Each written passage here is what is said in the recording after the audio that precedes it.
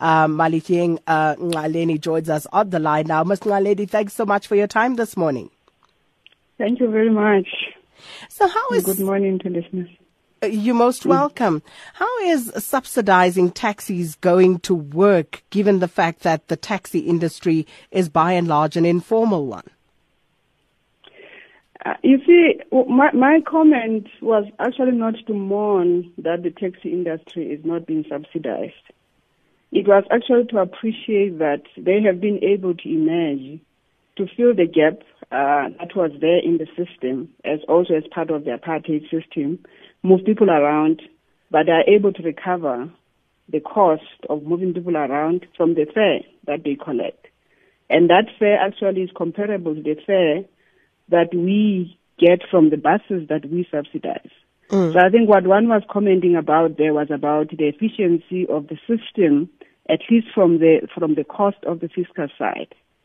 So, and it's not to say also that government is not subsidizing taxes at all, because there has been a recap program that has been implemented over the past 10 years that was aimed at supporting them to recapitalize their taxes, therefore lowering the cost of capex.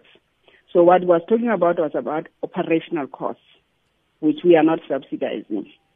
So I think what government is not looking for is to increase more subsidies. It's about saying, how do we begin to reduce, the amount that we spend, or at least enable to go much further, in terms of the coverage, of the usage of public transport system.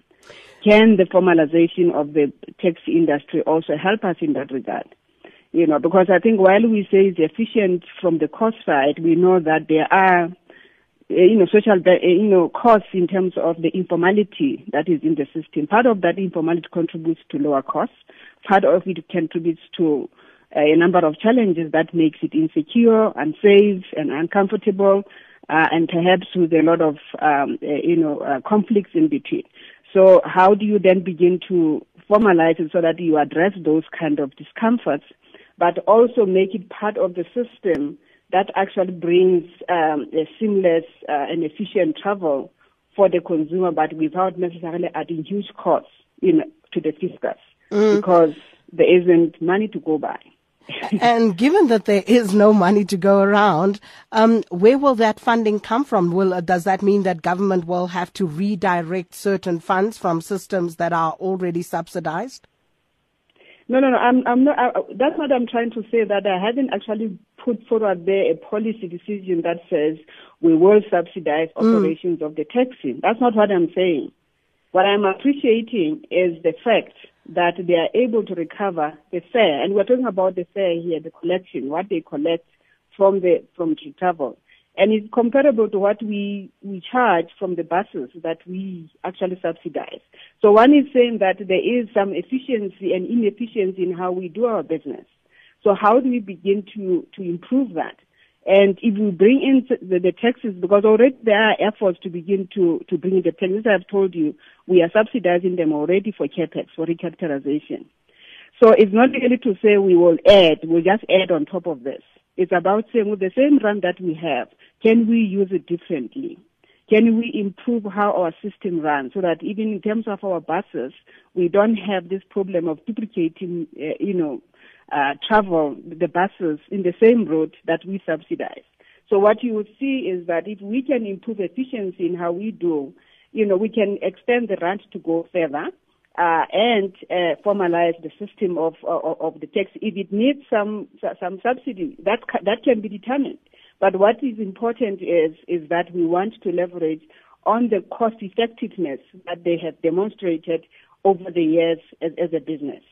And that's what government doesn't want to add more to the fiscus. But if we look at what's happened over the years, if you look at the recapitalization program that has taken place, how slow that process has been, and now you're talking of improving efficiency. Would you be willing to put time frames to that? Do you think it's something that can be achieved sooner rather than later?